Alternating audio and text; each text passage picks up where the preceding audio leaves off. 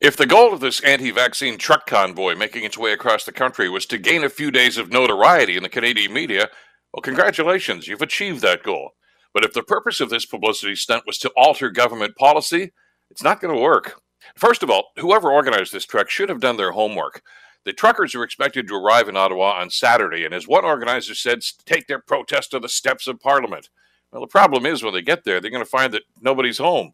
Parliament doesn't resume work until next week, and all the protesters are going to find when they get there is a handful of ultra right wing conservative MPs hoping to get a photo op to send out in their next taxpayer funded newsletter. But politically motivated conservatives aren't the only ones who are using these truckers for their own agenda. An avalanche of social media chatter and protesters along the route clearly show that the anti government anarchists and the Trudeau haters have co opted this protest to rekindle their causes. This anti vaccine protest has intentionally, or maybe unintentionally, morphed into just another anti government protest. And like previous attempts, it may become chaotic at times, it may become messy, but in the end, it's not going to change policy on either side of the border.